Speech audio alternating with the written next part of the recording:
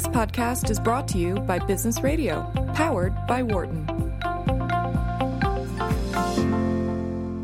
From the campus of the University of Pennsylvania Wharton School, this is Women at Work on Business Radio. Here is your host, Laura Zarrow. Welcome to Women at Work and our weekly conversation about how we can help and inspire more women to join, stay, succeed, and lead in the workplace. I'm your host, Laura Zarrow, Executive Director of Wharton People Analytics, for today's show where we're featuring a trailblazing woman who's using blockchain technology to change the media landscape. Our guest is going to be Kim Jackson. She's the co-founder and president of entertainment at Singular DTV. She's an award-winning film producer who began her career in L.A. at Disney Touchstone and has been involved in a whole bunch of productions, including Munich, directed by Steven Spielberg, and Inside Man, directed by Spike Lee. Prior to creating Singular DTV, she was producer and president of Evotion Media, which is formerly Streetwise Pictures, a New York City-based film production company that provided collaborative investor relations and award-winning production services for feature films. Kim's also an adjunct professor at the New School University in Manhattan, where she teaches the producer's craft when she's not involved in any of these major productions. She's served as a judge for the Student Academy Awards, Daytime Emmys, and as a jury member for the Hamptons International Film Festival, Student Short Film Competition, the SVA Dusty Film Festival, and the NYU First Run Film Festival. So this is a woman who's helping making media happen in all kinds of landscapes. And today she's here with us on Women at Work. So Kim, welcome to the show. We're thrilled to have you. Thank you, Laura. It's really great to be here. So I want to start off with Singular DTV. Talk to me about what the mission is and how you wound up there. Sure. Singular DTV is really a vision that myself and some other partners that I have, and my husband is one of them. We've been filmmakers, as you just described to the audience, for many years now, both at the studio level and also in independent.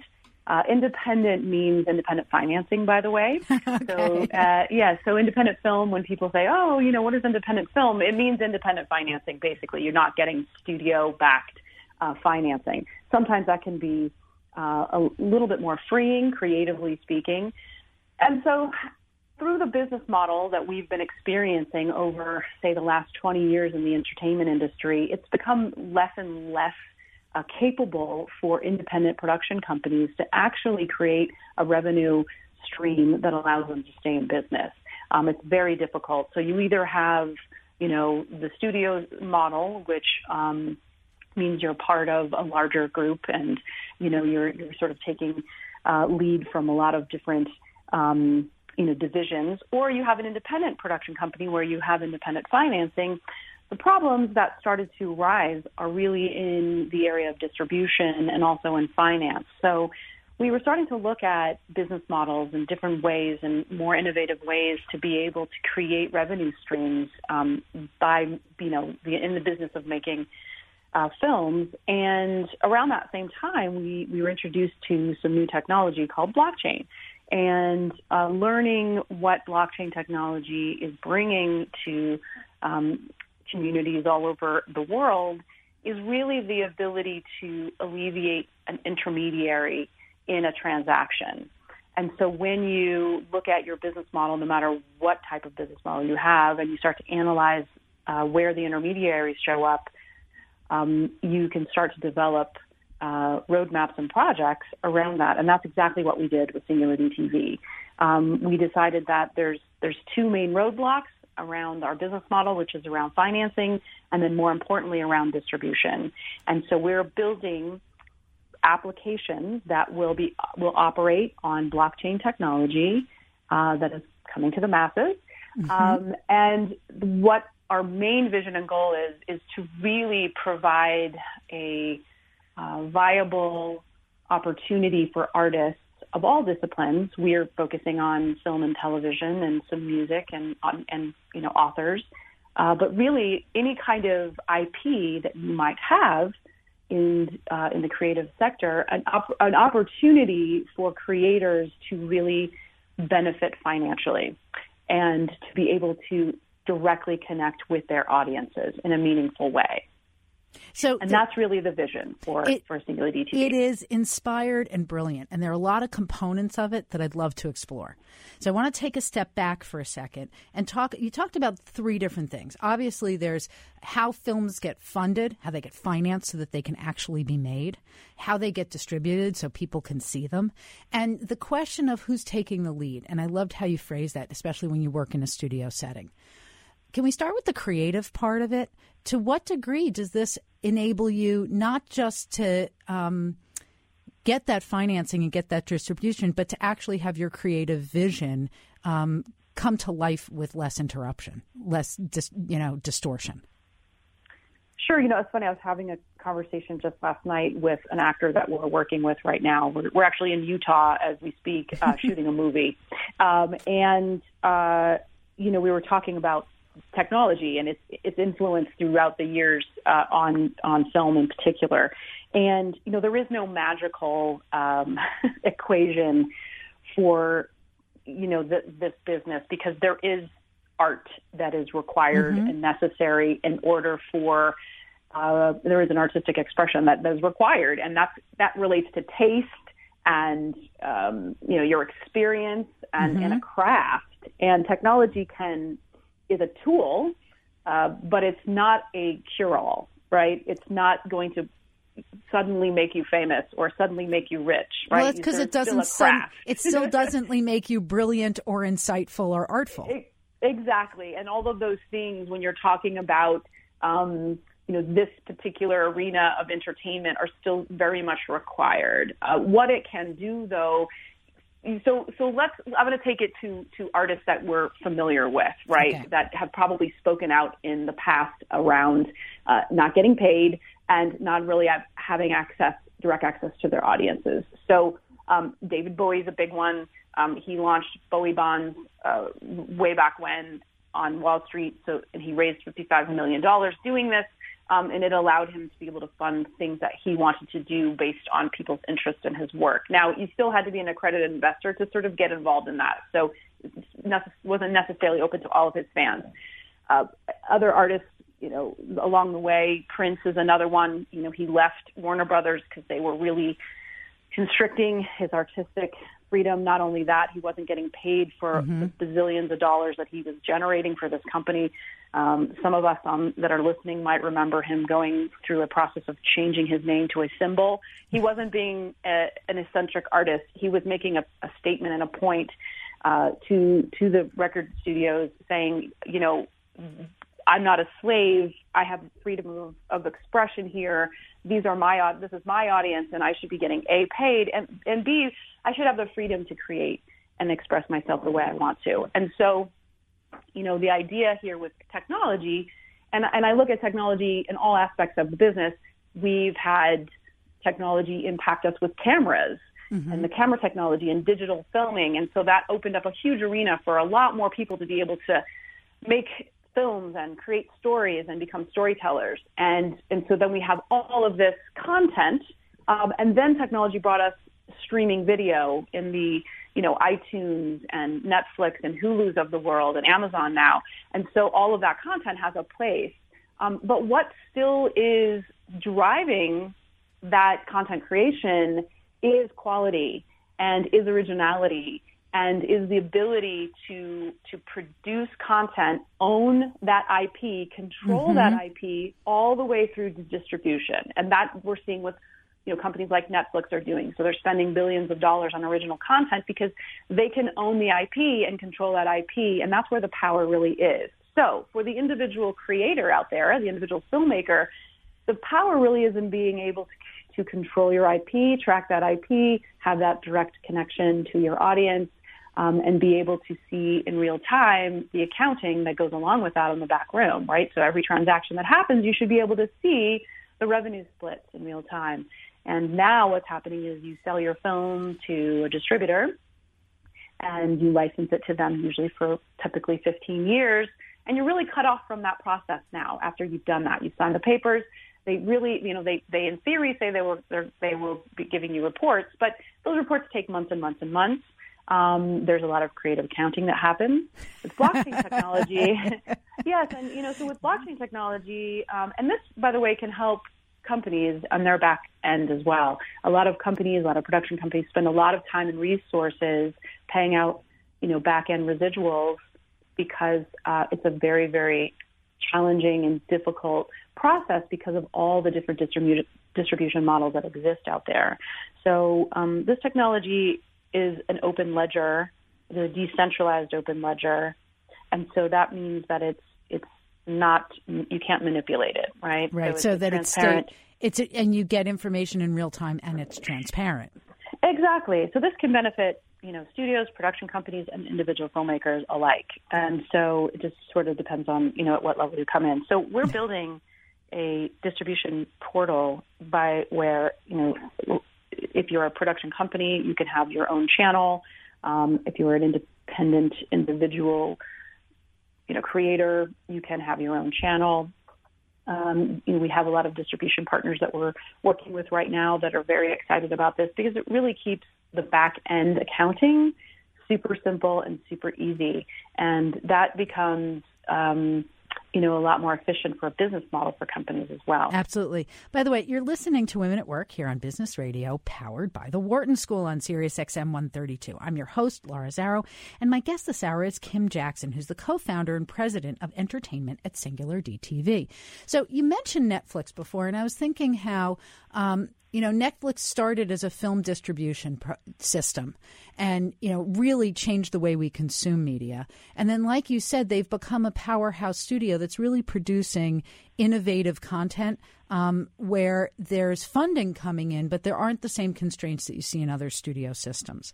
With Singular DTV, are you doing both simultaneously, or are you producing first and then distributing as the second phase of the project? Well, we're doing a couple of things. First of all, we are building technology, and we're building applications on new technology. So our first priority is on the technology applications. And so we have to first prove those applications work and prove their benefit to this large industry. And so that's really our first priority and our focus at the moment. In the meantime, yes, we will have content on that distribution application. There'll be libraries of content, there'll be original content, and there will be partnered content on this distribution portal when it launches. And our beta is scheduled to launch Q1 2019. And so, there will be, just like you saw stages of streaming video applications that we now use every single day, there will be stages to this. The blockchain technology it's in its infancy. It's very early days. And so I always like to say it's sort of like the internet dial-up days. So it's very early. And so you will see from Singular DTV, you will see stages of our development and our growth along the way. So initially, we're really focused on the technology. Our community is primarily blockchain crypto enthusiasts who are already participating. Right. They are anticipating and expecting and excited about applications that they can use with blockchain technology and with their cryptocurrency. It is a very huge market globally for blockchain crypto enthusiasts, and so initially, those are our audience, and we are choosing content that we hope they will like. Again, quality is extremely important in the arena of entertainment to get people's interest. And so, that's really initially our focus.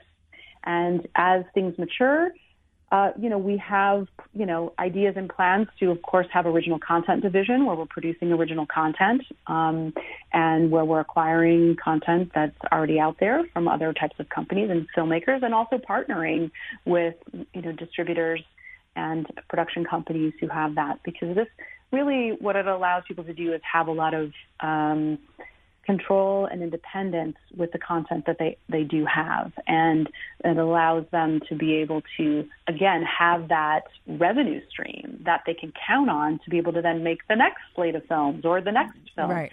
And so that's really the ultimate goal. At a risk of really grossly oversimplifying it or taking one slice of this, it sounds like it enables a system of funding and distribution to be so direct that the creator stays connected to that funding source, can retain control over how things are distributed and used, and that when we talk about IP, our intellectual property, it also allows us to make sure that if we're the creators working within this system, that our IP is protected, but also our intellectual property can be disseminated and used, but we know where it's going. Correct.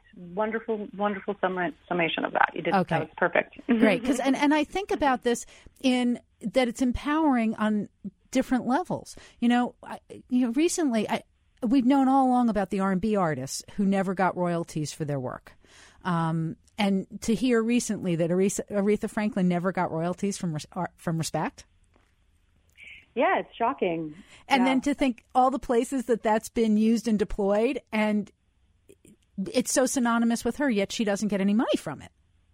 Yeah, it happens all the time. And we recently did some market surveys asking regular entertainment consumers, questions like, when you watch a film on a distribution portal on your computer, how much of that $14.99 goes to the filmmakers? And they actually mostly think that filmmakers and people who are making film, especially at the independent level, are getting paid and are getting rich. And it's not the case, especially in the independent arena. And so, of course, we've heard it from music for decades because the musicians and, they have spoken out more about it, but it's not really spoken about too much in the film and television industry. You'll hear some cases here and there. I've actually read some even archived cases where, famous television stars, took their, studios to court because they weren't getting paid and they weren't getting any residuals, especially when something becomes very popular. And so, it's not every case, and certainly there are folks who were savvy on the front end and negotiated, the right type of back end residuals. But it's very common, and it's very common in just about any IP situation around entertainment, unless you have very, very good agents, lawyers, and managers who are negotiating on your behalf, and you have an undeniable breakout hit. But even in the music industry, with some of the most popular artists, you hear things like, Respect, are you kidding me? I mean, that's one of the most, probably globally recognized songs. And inseparable from her.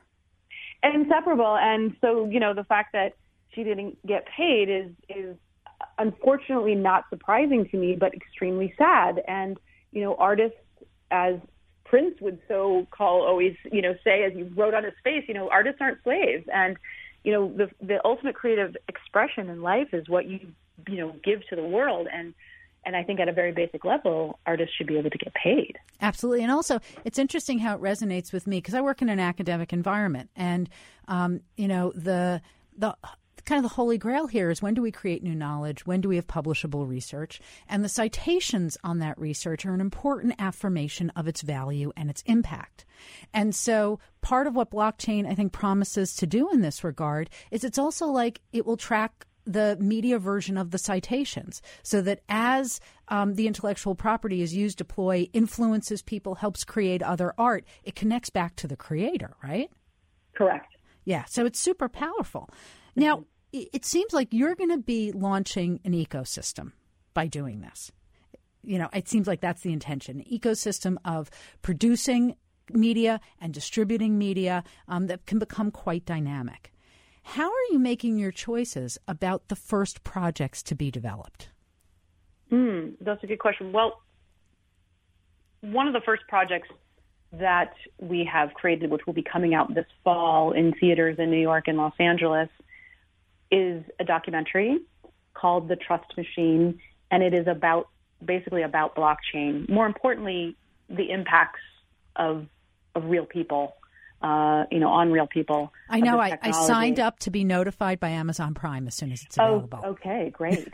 That's exciting. And so that documentary will be in theaters, and it will also be on our distribution portal early next year. And so that's one of the first projects. We felt like it was important to, have a filmmaker tell the story. And so we're working with Alex Winter, who is an award-winning documentarian, and he has been around this space for quite some time. And we sort of said, look, please go out and tell a story of a human story about blockchain so that people can really understand its impact. And we were very hands off because we didn't want it to be an infomercial or a commercial right. or any kind of, biased sort of thing about it, because, it's technology and, it's a heavy conversation. It's like, like how it works isn't as important as why or, what its impact right, or what be, it accomplishes or enables. Right. It's like talking about, how the internet connected everybody so that we have instantaneous communication, and what the impacts about that were globally. And so it's kind of a similar situation. So, if the internet was able to bring us instantaneous communication globally, what blockchain technology is doing is bringing us instantaneous value exchange.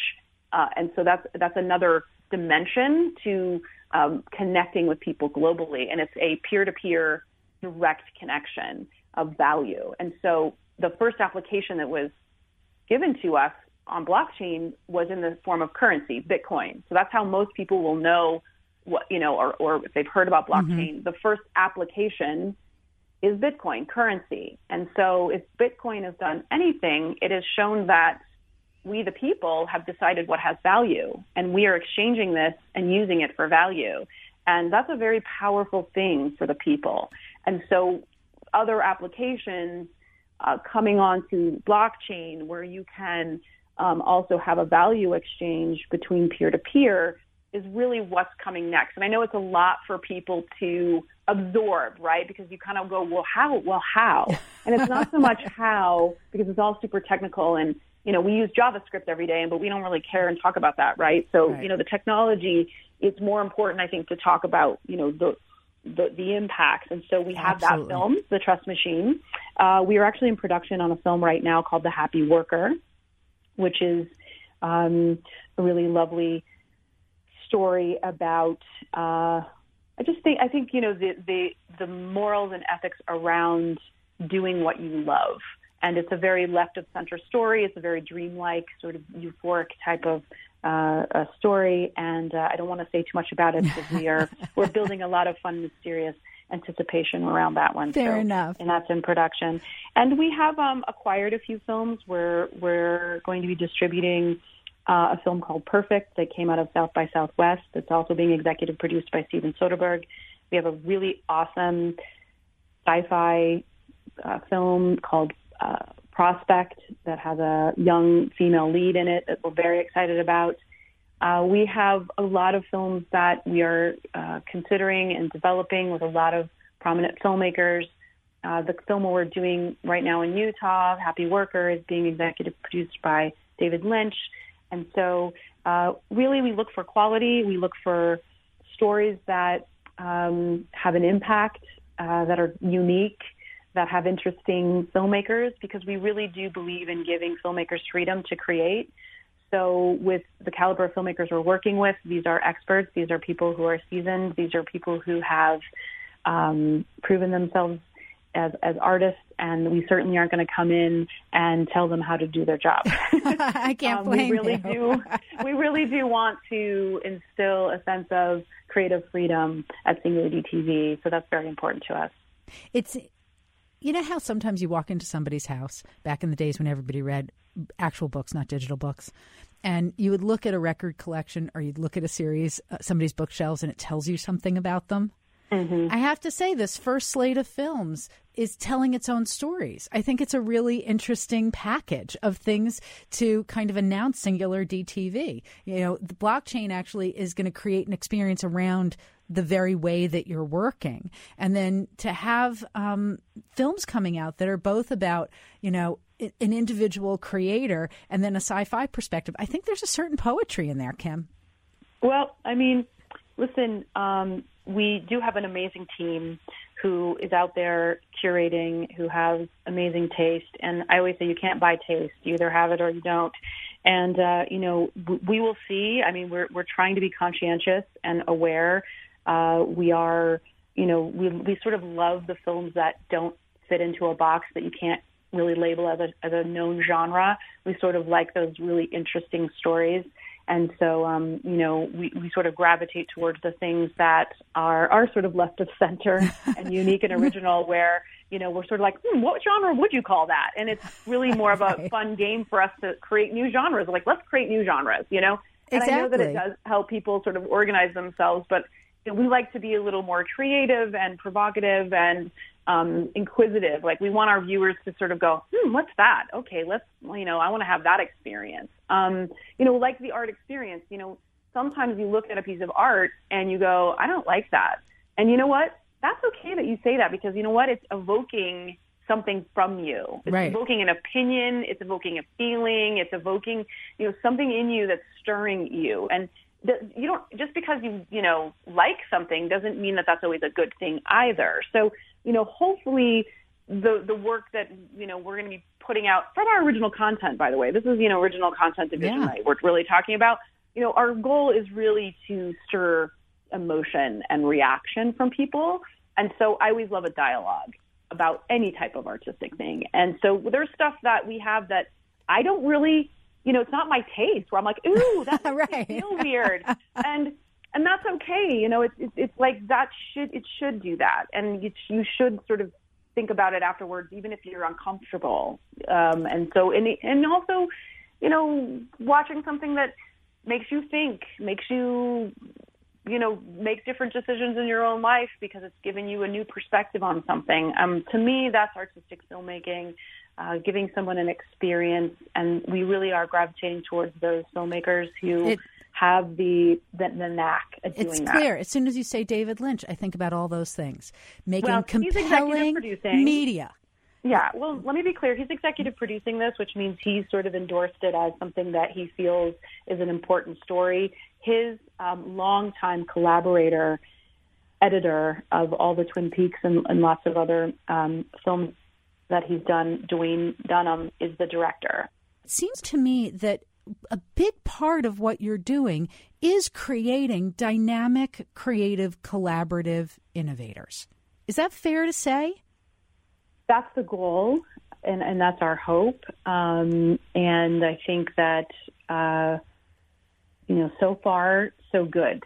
Talk to me about, because one of the things as a producer that strikes me about a producer's work is you're collaborating with so many different people on a project, that there's got to be a unique relationship with a director as well as the rest of the ecosystem that makes it happen. How do you approach these collaborations so that they can be fruitful? That's a really interesting conversation, and it's a long one. I don't know if I have a very short answer. Every single film that I've ever been involved with has its own dynamic, its own life, its own feeling, its own trajectory, because it's creativity. Mm-hmm. And, when you look at the credits on a film, there are, hundreds of credits that, scroll down, and every single one of those people has had a very important role. And the interesting thing about a film is when you get on set, it's clear everyone knows what their job is. Every single person has a reason to be there, and they do that thing, and it works like magic. It's really an interesting process, and it's led. I always witness the director, that person's energy, that person's leadership trickles all the way down to the production assistant and craft services. I mean, in terms of how everybody is, and it always stems from the top. It's funny, we talk about that in business all the time. The culture is set by the CEO, and it filters down through an organization. It really does, and it's a creative endeavor that has a very definitive beginning, middle, and end, which I always say I love making movies because there's an end in sight. You know what's going to end. When you have a company, when you're leading a company, it's a little different because there's no definitive end, right? At least you hope not anytime soon. So this is an ongoing thing, and finding balance. But with a film, there's a very definitive beginning, middle, and end. And the collaboration from talking with the unions to then talking to your gaffer, to your director, to the producer, to your actors. I mean, those conversations are very different and vary. And the intensity or the reasons or, the type of conversation you're having is so different and varied in any one given moment that for me it's inspiring and fascinating place to be, because I get to interact with so many different types of people. And the common denominator we have is that we're serving a vision that we believe in and that, we're on board with. And yeah, there are sometimes you're working on films where it's a job for some folks who, have a job to do. They might be, working in the lighting department, and it's a job. Their film comes to their state, and they're available, and and it's a gig. And that key person in that department wants to work with them or hires them. But I have heard from folks like that who will say, "Wow, this film is really special.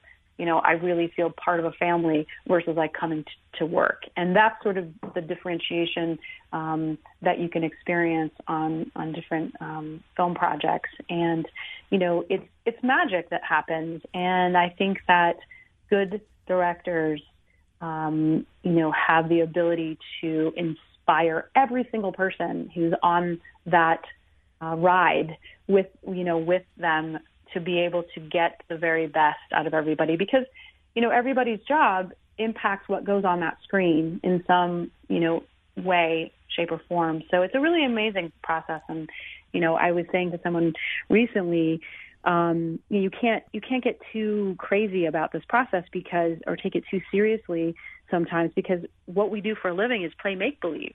We're playing make-believe for a living and facilitating playing make-believe for a living. And yes, on some level, it's a business, and you want to have a return on your investment, and you want it to be successful.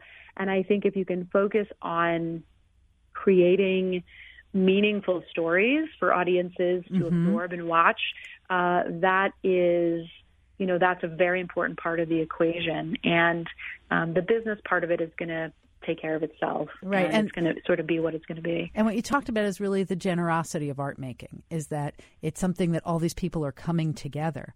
And while they each know their skills and they know how to do their jobs and they could do them on one of 100 films, it's that unique combination of what happens when all these people come together, shepherded to tell the story and make this human experience happen. And they have, while you guys feel like you get to play dress up and you're having fun at work every day, it's also hard, but they're the things that shape and inform our experiences as people when we're in the audience. So it's a big gift to all of us. Yeah, it's a really amazing job that I have, and I'm very, very, very grateful for the opportunity to be able to facilitate storytelling. And I hope to be, it's never a perfect storm, and it's never, an equation that, always adds up perfectly at the end. Sometimes it does. And, sometimes, you get Star Wars, you know what I mean? And sometimes you don't. And, but it's, you always get to learn something new about yourself when you dive into a creative endeavor. Isn't that one of the... If you're paying attention. Right. That is one of the amazing gifts. And by the way, the creative storyteller that we're talking with today is Kim Jackson, and she's the co-founder and president of Entertainment at Singular DTV. I'm Laura Zarrow, and this is Women at Work on Business Radio, powered by the Wharton School on Sirius XM 132. So, Kim, you went to an all-girls college, and you're basically a science major. How did that land you in filmmaking? Well, I would argue that I went to an all-women's college. Thank you very much. I appreciate that correction. And yes, I went to Simmons College, which is located in Boston in Fenway Park area, and it's one of the only all-urban women's colleges. I believe we're becoming a university, I read recently, which is very exciting. Yes. It was sort of by accident that I ended up at Simmons. I graduated high school as a junior. I graduated a year early, and I had a year to sort of explore life, which I took advantage of, and went traveling around the world for a little while, and then decided I better get serious. And my parents, in the meantime, had relocated to Massachusetts, and so I went back home as it were, and was working and taking some classes. And it was sort of introduced to me the idea of going to Simmons by a couple of, alumni. And they had a program that I fit into because I hadn't gone to school right out of high school. And, it was one of those sort of path of least resistance kind of situations. It just made sense, and all the doors opened, and so there I was. And it was a really wonderful experience, and it was a really tough experience. I'm not the most structured person early in my life. I can't say I was the most structured person, and I'm definitely rule breaker, and getting into a college situation where you have to abide by structure was at times challenging for me. But at the same time, I think what Simmons provided was really a platform for self-expression in a way that you don't really get in other co-ed types of situations. Our society has just ingrained in itself, and I think it's unconscious a lot of times, where girls and women don't get to lead conversations for whatever reason. And so in that environment, by default, we're the only ones in the room. So of course we're leading the conversation. So I think, that sort of environment really helped me shape my voice and give me the confidence to be able to,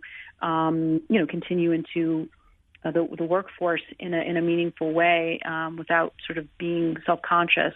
And in terms of being a science major, I'm always, technology, Singularity TV, what we're doing right now with blockchain, I mean, there is a relation there, because I am a science geek. I am fascinated with how things work, and I'm fascinating with, all kinds of different science related to technology. But with that said, I used to take a lot of art classes and a lot of film classes, and I did better in those than I did sometimes in some of my science classes. And we had an amazing program at Simmons at the time where alum would mentor Simmons seniors, where they would invite them to come for 2 or 3 days at a time and shadow them in their workplace. And I somehow, was involved in organizing that on the student side. And I would meet all these really amazing women who had gone through Simmons, and several of them were in the entertainment industry, working at different places like, agencies and studios. And of course, that's sexy. It's kind of like, ooh, that's interesting, versus, maybe some other types of industries. And I had an opportunity to go on vacation out in California. And of course, being a networker, I decided to look these ladies up as alums and introduce myself in person. And one of them happened to work at a studio, and her assistant, which also happened to be an alum, was moving on, and she needed an assistant, and I needed a job. And I said, I'll be your assistant. And she said, oh, you're seduced by the sunshine. You go back home and call me on Monday. And I called her first thing on Monday, and I said, no, I'll come. And so she hired me, and I packed up my life in Massachusetts, and I drove cross country, and I worked for her. And that was my first entry into the business. It was in television and television development. And I never looked back really until, I had worked a little bit here and there on certain types of related things with technology and science. But it's really nice to see my two worlds coming together, because blockchain is really, and it's very scientific, and it's technology, and being able to take those two things and put them together is really meaningful for me at this particular juncture in my life. And also impactful for everyone else. By the way, you're listening to Women at Work on Business Radio, powered by the Wharton School here on Sirius XM 132. I'm your host, Laura Zarrow, and my guest this hour is the amazing Kim Jackson, co-founder and president of entertainment at Singularity TV. So, Kim, as you were describing that, it's like you were describing the hit parade of the factors that we know can make a big difference for women going into the workplace. And I just want to, highlight them, because I think they're so important. And it's amazing how they just kind of one fell in line after the other for you. So part of it was you were in an environment where you were encouraged and supported in finding your own voice. And that was a critical asset of being at Simmons, yes?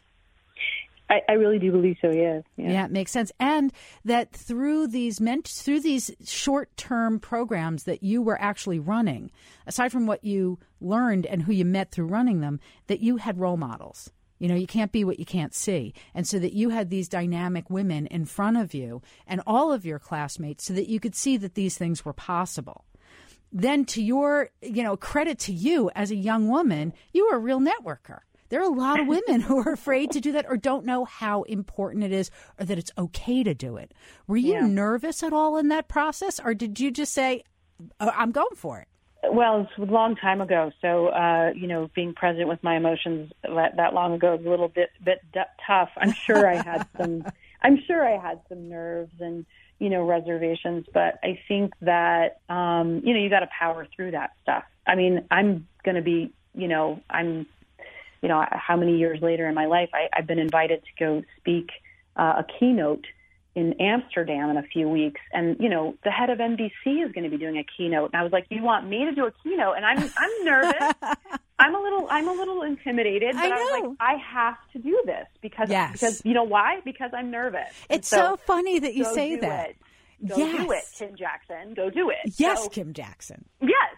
So, I mean, you always have, I think, a little bit of like that voice going, well, me? What? Okay. Sure. And, I think the way you grow and the way I've grown is, pushing myself. And sometimes it's not perfect. And sometimes I fall down and sometimes I misspeak and sometimes I misstep and, sometimes you do that. But you got to just, you sort of just have to push through and persevere because it's how you grow and learn. And that's what we're doing here on the planet. Put yourself wherever you want, in whatever field you want. Stagnation doesn't really work, right? You've got to push through to the next place. And, at our core, there's basically a duality, fear and love. So you're going to love yourself or you're going to fear yourself? You go take it down to the base, right? Take it down to the very Kim. Bottom line. Like the bottom line is if I'm afraid of something, then I'm really afraid of myself. And if I want to love myself, then I'm going to challenge myself to go to the next level. And it has to be okay if you fall down, and if it's okay because you're going to, like that's just part of it. If you look at any amazing athlete that's, won any Olympic medals at the end of it all, how many freaking times have they either broken something or fallen down? Because if you don't fall down, you're not really trying. This is it, and I actually have some mentors who say, you don't try, you do, right? Right. Don't try it. There is no trying. There is only doing. There's no trying. You have to just do it. And it may not be perfect, but it's in the doing that you actually get to learn and explore and see what else is out there on the other side. So, Kim, it's wonderful to hear you talk about it. And I have to tell you, as I'm looking through the glass of the studio, Patty was putting her hand on her heart. Like I could tell that this really, you hit the core of it, that combination of how we fear ourselves and that we could replace it with love. And this is clearly something you've learned over time. But you lead teams of people and you teach classrooms of students. How do you convey that to them? How do you help them not be afraid to try and to find the self-love even in their own mistakes? Well, I think you lead by example. I don't think you can tell people things. I think people have to experience it for themselves in order for it to become a reality. So you can share information and you can lead an example. And I think that's really the best anyone can do. And so being given opportunities like this today, Laura, with you and Patty to talk with folks and to reflect on what it is I'm doing in the world to try to make a difference. Hopefully, that's being, impressed upon somebody to get in motion and get motivating someone to do whatever inspires them. I really think it's the best way to reach people is just to be that thing. And hopefully others find some inspiration in that and then move forward in their own life to do something similar. You clearly have grown into your own leadership journey, your own place of leadership. And it's so interesting to hear the story of how you started your career. In the middle, though, for many of us, we embark on a path with ambition. And the critical issue is what we do when we're on that path that helps us take on our first big leadership responsibilities. How did you take those on? Did you learn by watching other people the way that we get to learn by listening to you? Or was there a kind of more conscious approach that you decided to undertake? My parents would argue that I came out of the womb, leading. My mom was like, you were always bossy and in charge and just like, if it wasn't your way, it wasn't anyway. So I think there's like maybe some ingrained innate personalities and will that one is sort of put on the planet with and what you get. And I think we're all pretty much even when we come out, like that. And then, our surroundings and our support network and, school and family and friends and all that sort of come in and start to influence that and hopefully not squelch that. And I was lucky enough to have a really lovely family support and, friends and, teachers along the way and mentors. But I do think that hold on a second. Sorry. The phone was like ringing. I do feel that it's important that people get the right support and surround themselves with the right people because, Oprah is always great about talking about that kind of stuff, right? Where if somebody isn't serving your soul in some meaningful way and they're taking and not giving what you're giving back, it's time to move on from that situation and those people because this is your journey. This is your life. This is your opportunity to have self-expression and full self-expression. And it's tougher for women because we are responsible for family, creating family.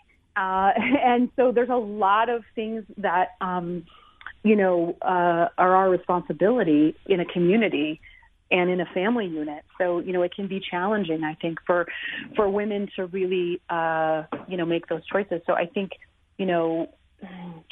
for me, I emulated women in my life that I respected and that I was inspired by. And I had several along my path that I can point at and say, they taught me this, that, or the other thing. And I took that, not perfect people, but you take right. the best part of that person and you go, okay, great.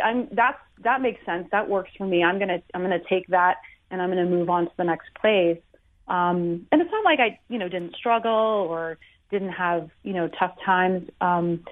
Choosing path for yourself sometimes is, when you're being true to yourself, sometimes it doesn't always look the way you want it to look. But if you are staying true to yourself and you're dedicated to that path, it will eventually pay off. I do believe that. And I think that, I found inspiration in a lot of other women. And I hope to be that inspiration for other women along the way as well. And, it's not easy for us. No, but it sounds as if you reap the rewards both within your family, then with college, and as you went into the industry, of having women around you and role models that you could learn from, and whether they're women or men, people that you could learn from and model after. Now that you're at a really interesting point of your career. You're really a powerhouse innovator. You have this amazing track record behind you. You're going to enable the work of all these people. But I have the suspicion that you're going to keep learning and growing. When you think about that, what do you want to learn about next? Or how do you fuel your own development, particularly when you've already had these successes under your belt? Yeah, I got to be honest, it's a tough balance right now. I'm right in the sort of beginning of this endeavor with this company, and it amazes me that we are where we are and we're doing what we're doing, and I know we're in the future and we're pioneering something, and it's extremely exciting.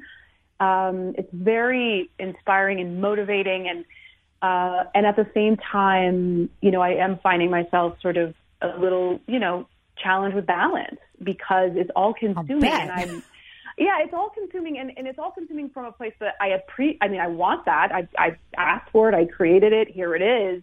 And I know that this phase won't last forever because nothing does. Right. And trying to be present and appreciative and grateful and aware and also balance yourself in your daily life is a constant meditation, and, you have to stay present. And, so I'm to be perfectly honest. I mean, look, this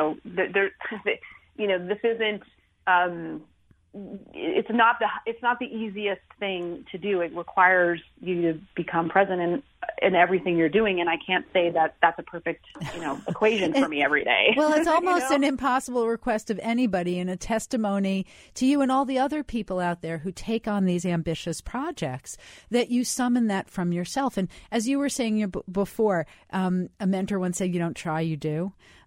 Also, doing is a way of learning, particularly for creative people. So I would posit that this whole experience, you must be learning new things every day as you make this real. And so I would say be kind to yourself. It sounds like you're doing an amazing job of pulling together your experiences from the past and your ambitions to facilitate something that can be enormously impactful. Yeah, I mean, I feel like leaving behind a legacy is important, and leaving behind something that can benefit as many people as possible is very important to me. And so that means, sometimes I forget about myself. Sometimes I forget about, oh, gee, you should drink more water today. Just like sort of simple things. But I do have to say that getting to this point in my career, my life is pretty simple. I don't have a lot of complicated things around me. And I've made certain choices in my life that really allows me to focus on this. And I'm very lucky that my husband and I work together. So we get to share this right now. And that's not necessarily something I planned or thought I would ever do. I wasn't necessarily interested in marriage or family in the traditional sense. And so it's just a beautiful, lovely gift that we do this together, and we stay independent of each other at the same time. And a lot of the people who work with us are always marveling at that, where they're like, Me wow, too. It's like, wow, you guys are really independent, but yet you're a couple, and it's really inspiring. And and for us, it's like kind of organic. Like it's just sort of, that's how we Kim, are. I got to tell you, it is an inspiration to all of us. I'm Laura Zarrow, and you've been listening to Women at Work on Sirius XM's Business Radio, powered by the Wharton School. Have a great week, everybody. For more insight from Business Radio, please visit businessradio.wharton.upenn.edu.